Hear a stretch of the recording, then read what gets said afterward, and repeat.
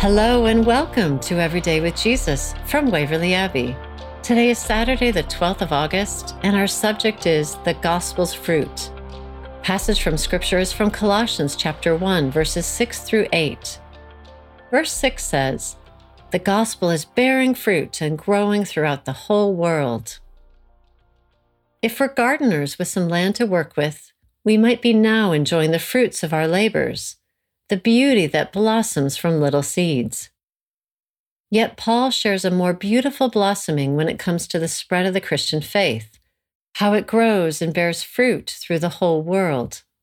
He speaks of his fellow worker for the gospel, Epaphras, who, as we hinted yesterday, probably planted churches not only in Colossae, but in Laodicea and Hierapolis as well.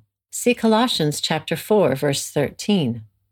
Paul was generous in his co-leadership of the churches, wanting to support Epaphras and acknowledging his work of sharing the Lord's good news.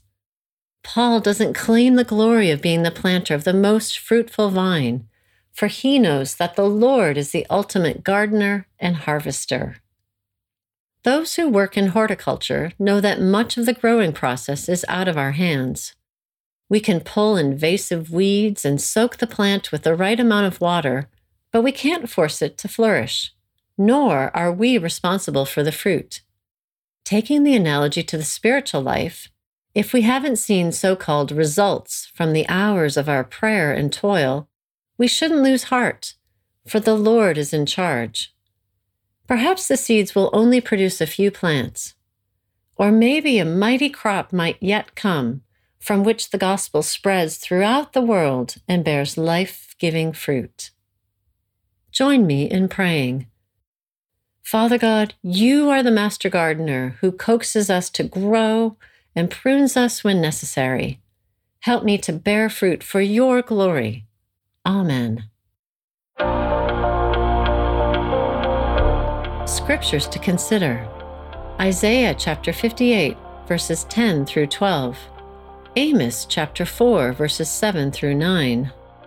Luke chapter 13, verses 18 through 19. John chapter 15, verses 1 through 2. An action to take.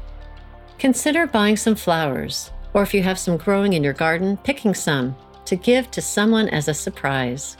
Thank you so much for joining us for Every Day with Jesus. Join again tomorrow.